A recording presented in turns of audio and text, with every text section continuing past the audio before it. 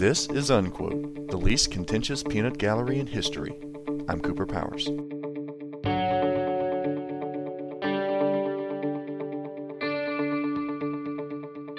Hello everyone, I hope fortune smiled on you this week. This week is number 37 on AFI's Top 100 Movie Quotes list. Released on December 20th, 1984, The Terminator was James Cameron's genre-bending action movie. Our line comes at the halfway point in the film, where the Governator is on his relentless hunt for Sarah Connor. A pencil-pushing desk cop certainly won't stymie the Terminator, and, after a brief glimpse of the surrounding bulletproof glass-encased desk, he leans forward and utters, "I'll be back." He proceeds to crash through the front of the building, forgoing those pesky pay-to-park spaces. Never has an Austrian accent sounded more menacing than once uttered from the mouth of a seven-time world champion bodybuilder, Mr. Arnold Schwarzenegger. I apologize if I gush at times. Mr. Schwarzenegger is a personal hero of mine. Still, how has this simple bit had such permanence through the years? I sat down with my fellow Arnie acolyte and brother, Benjamin, to pump out some theories.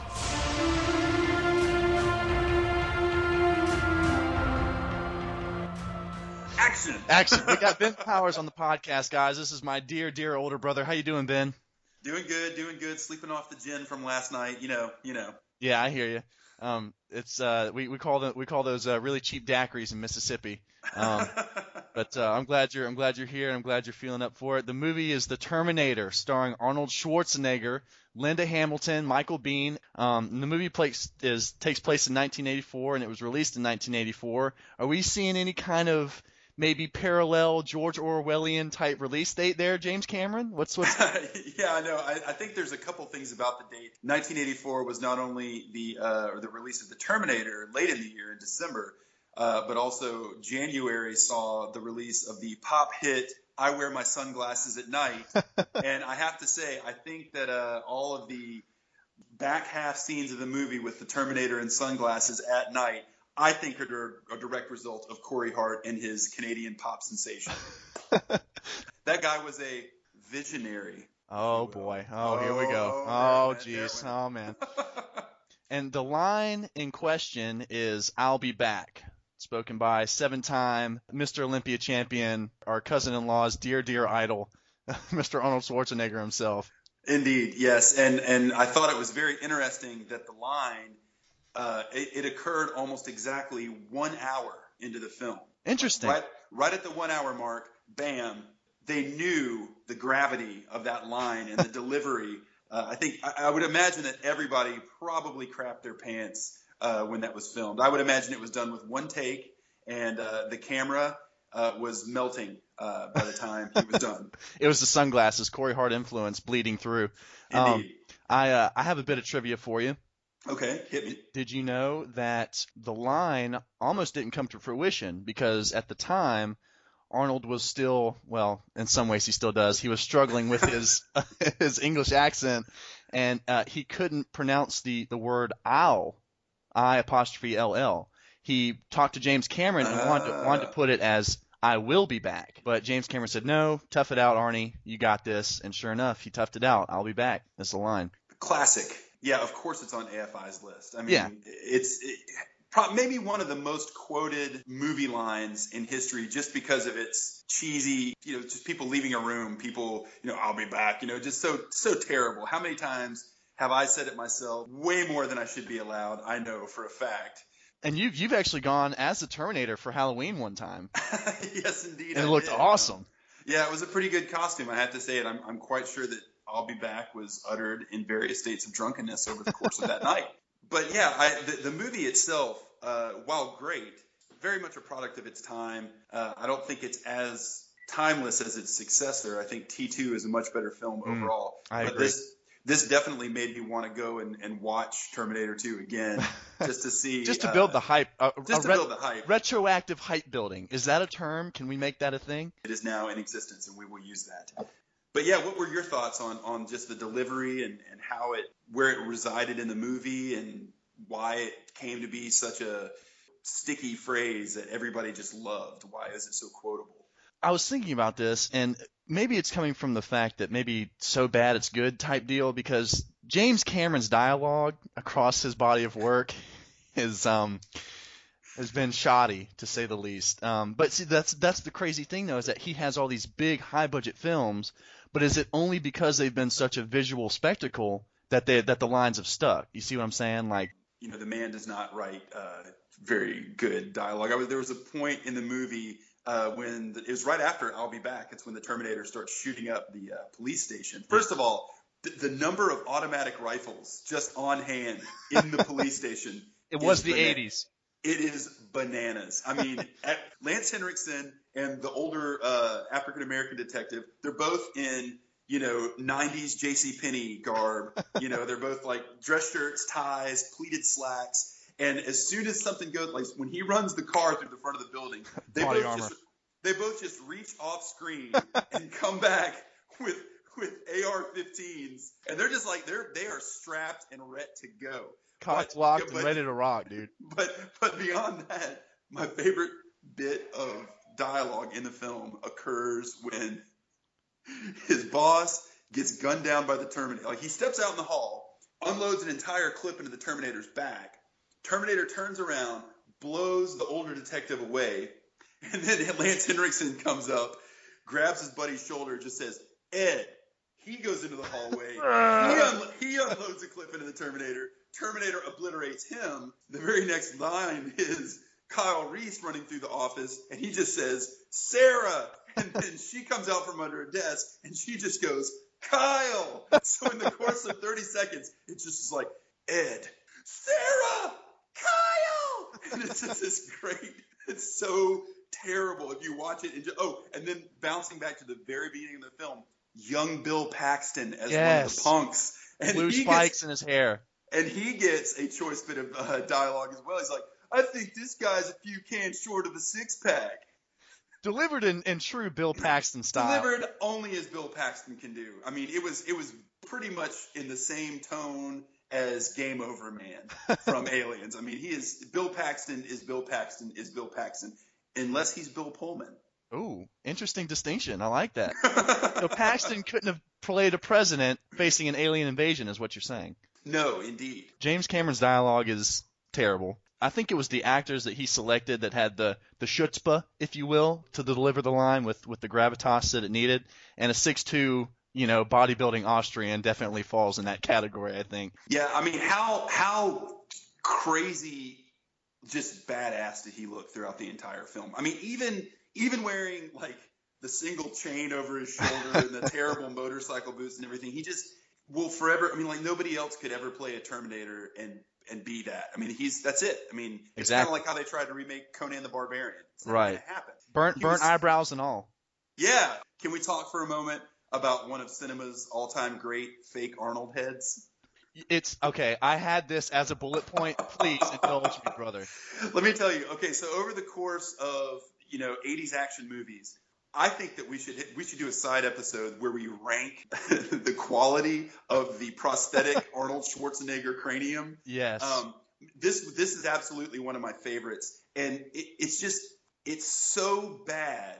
You just accept it because first of all, he's not a bad looking guy, but he's so Neanderthal looking. He is. He has quite the pronounced brow. Yeah, I mean, yeah, exactly. So the prop master is like, just double up on the brows. We don't really. It doesn't even have to look super real. We don't even have to match the lighting. Like everything about it takes skin you so tone. out of the skin tone. And like when it does the cut from him, peeling his eye back to going back to the actual Arnold Schwarzenegger on set. It's so disconcerting because one, it looks like a dress shop mannequin that's had peanut butter smeared all over its face. and then you cut back to Arnold. Who bought this? Did anybody buy this, seeing this in the theater back in the day? Like, I don't think they did. It's disgusting in just that he's cutting his own eyeball out, but it's this really creepy maquette of Arnold Schwarzenegger that does not look real in any way, shape, or form. And mentioning the lighting and how it was like tilting back and forth on the camera, I'm pretty sure James Cameron's key grip just basically had a stick with the head on it and was just holding it in the frame, just kind of twisting it to adjust to the lighting and stuff like that. My bullet point is Arnold Schwarzenegger the actor with the most full-face replica prosthetics?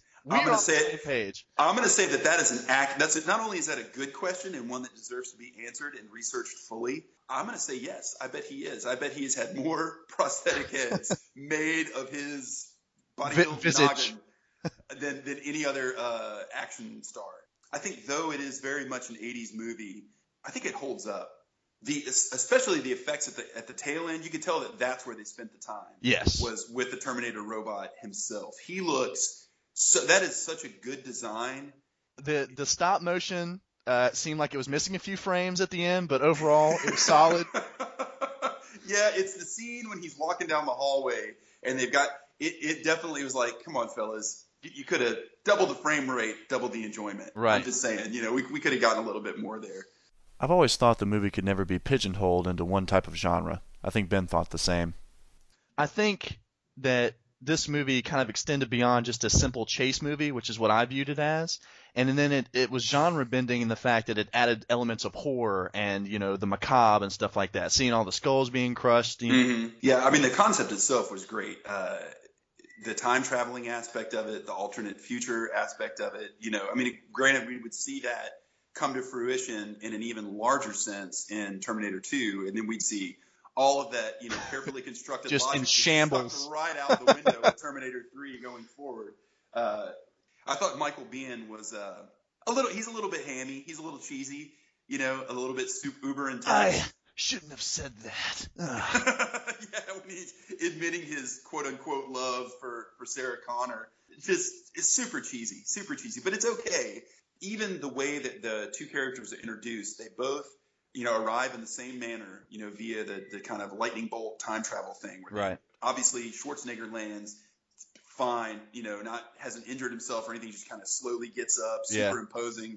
He, and then, a couple minutes later, Kyle Reese is introduced, and he just smacks on the pavement. Yeah. And he's also, while he's in super good shape, like you can tell, like dude's shredded wheat, man. He's super ripped up, but he's like a third the size of Schwarzenegger, just from the physically imposing nature of Schwarzenegger compared to Kyle Reese. It really did come across as this guy he's an unstoppable force. And even this dude that's, militarily trained, in super good shape, there's nothing he can do. And that's why, maybe that's what it is. Maybe that's why the line is so good. Is because it reinforces the point. It reinforces the point. Schwarzenegger is so huge and so imposing. He will not be stopped, which is a line from the movie. He can't be bargained with. He can't be stopped. When he says, "I'll be back," some serious is about to happen. He's coming back. He's coming back, and he's coming back in a big way. Like it's not going to be a half measure. He's coming back to destroy everything.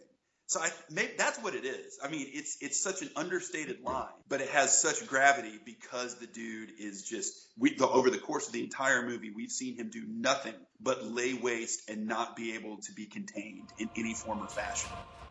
Then I asked Ben what he would choose as a replacement for the movie line. He gave me an interesting answer, one that lined up with my own. The line that I noticed in T1 that gets repeated in T2, which is another, I think, pretty iconic line from the film, is when Kyle Reese picks her up off the floor of one of the coolest 80s night spot names ever, Tech Noir. Tech Noir. I mean, come on, that is just, I wanted to see nothing but groovy dudes dancing in shutter shades. I just wanted to see all of the colors of neon markers happening at once. So when he picks her up off the ground, he says, "Come with me if you want to live." Yes, that was going to be my decision as well. That was the line that wins her over on following the Terminator in Terminator 2. Yeah. So would that be your replacement line for the movie, for the list, you think? Probably so. And you're also forgetting about the awesome intro to Sarah Connor's scooter ride, where she pulls up and tells the double hamburger boy to keep an eye on her scooter. Absolutely. She's adorable. She is adorable, even though she looks like she's wearing the dog truck from Dumb and Dumber as a hairpiece. Man, mutt cuts, man, coming back. I'm telling you, it is that haircut as good looking as Linda Hamilton is. That haircut is feathered to within an inch of its life. It is every flock of seagull. It is so. I mean, it is just bad. It's really bad. I love the cheesy rocking out to my Walkman tape recorder. Our cords got tangled in the bathroom. Oh my goodness! And then when she's her boyfriend's getting violently murdered by the Terminator in the other room. She's just banging out the celery. She's playing celery drums in the kitchen, making a little sandoozle. Finally, just cold-bloodedly shoots her in the back. Yeah. Oh, here's something cool that I read about this movie a while back. What you got? So that the laser pointer on the gun that was special made for that movie. That's not a thing that existed in a handheld form. There was actually, it's not wireless. It wasn't battery powered because it didn't have battery packs strong enough to power it. So there's actually a cord running down the sleeve of his jacket, and he's wearing a battery pack to power that laser pointer on the gun. That is fascinating. Isn't that kind of cool? I thought that was kind of cool. I mean, which makes it even more 80s, really. Totally. I mean, and if you'll notice when he's buying all the guns, the shop owner says, this is very new, just came out kind of thing. So, when they show the Terminator vision, which is, all red, kind of thermal imaging looking thing where he's constantly scanning, and it's got statistics and data and all this kind of stuff, which to me would negate the need for a laser pointer. Also, since he's seeing in red, how is he seeing a red laser pointer on somebody? Think about that. Take notes, James. The scenes where it's first person from the Terminator's viewpoint, there's a gun barrel visible. He's walking around. Does this sound like anything to you? Doom, perhaps? Possibly first-person shooters. Yeah. I looked it up. Wolfenstein 3D, which is the first 3D shooter, came out in 1992, and this came out in 1984. You do the math. I'm thinking that I would almost guarantee that could very well be the genesis of first-person shooters, or at least the idea of just how it would work, what you would see, kind of all the heads-up display stuff, because it's very video gaming if you go back and think of it in that context. Ben and I finished up by talking about Arnold, the man, the myth, and his legend. He's such a ridiculous-looking guy. He's so huge. He's so unbelievably built that it boggles the mind. And then it does. And he's a real person. That's why he's so great as the Terminator. That's why the line has so much gravity. Because it really all hinged around an Austrian bodybuilder who could barely speak English. There's precious few times in his career where he's really done anything that's going to stand up to the ages. I think the Terminator is his role that he will be known for the most as time goes on. Arnold Schwarzenegger's Citizen Kane is yes, absolutely. He's like the Beatles of action movies. So you're saying Commando is his White Album? Yes. Misunderstood by many, chock full of some memorable hits, but not one that people would go to as their number one pick. Yeah, and I'm going to say that Terminator 2 is his Sgt. Pepper's, no doubt about it. Little zany, little wild, but definitely an all-around good time. Well, his best, his absolute best. That's what I would say.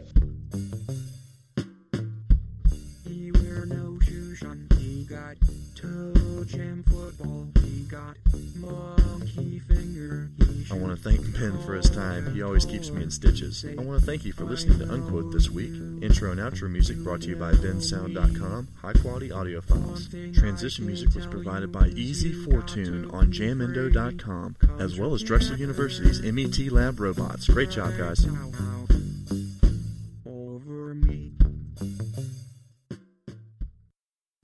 You know what to do. Join me next week when I cover another quote from AFI's Top 100 Movie Quotes list. Until then, I'm Cooper Powers, and keep the film rolling.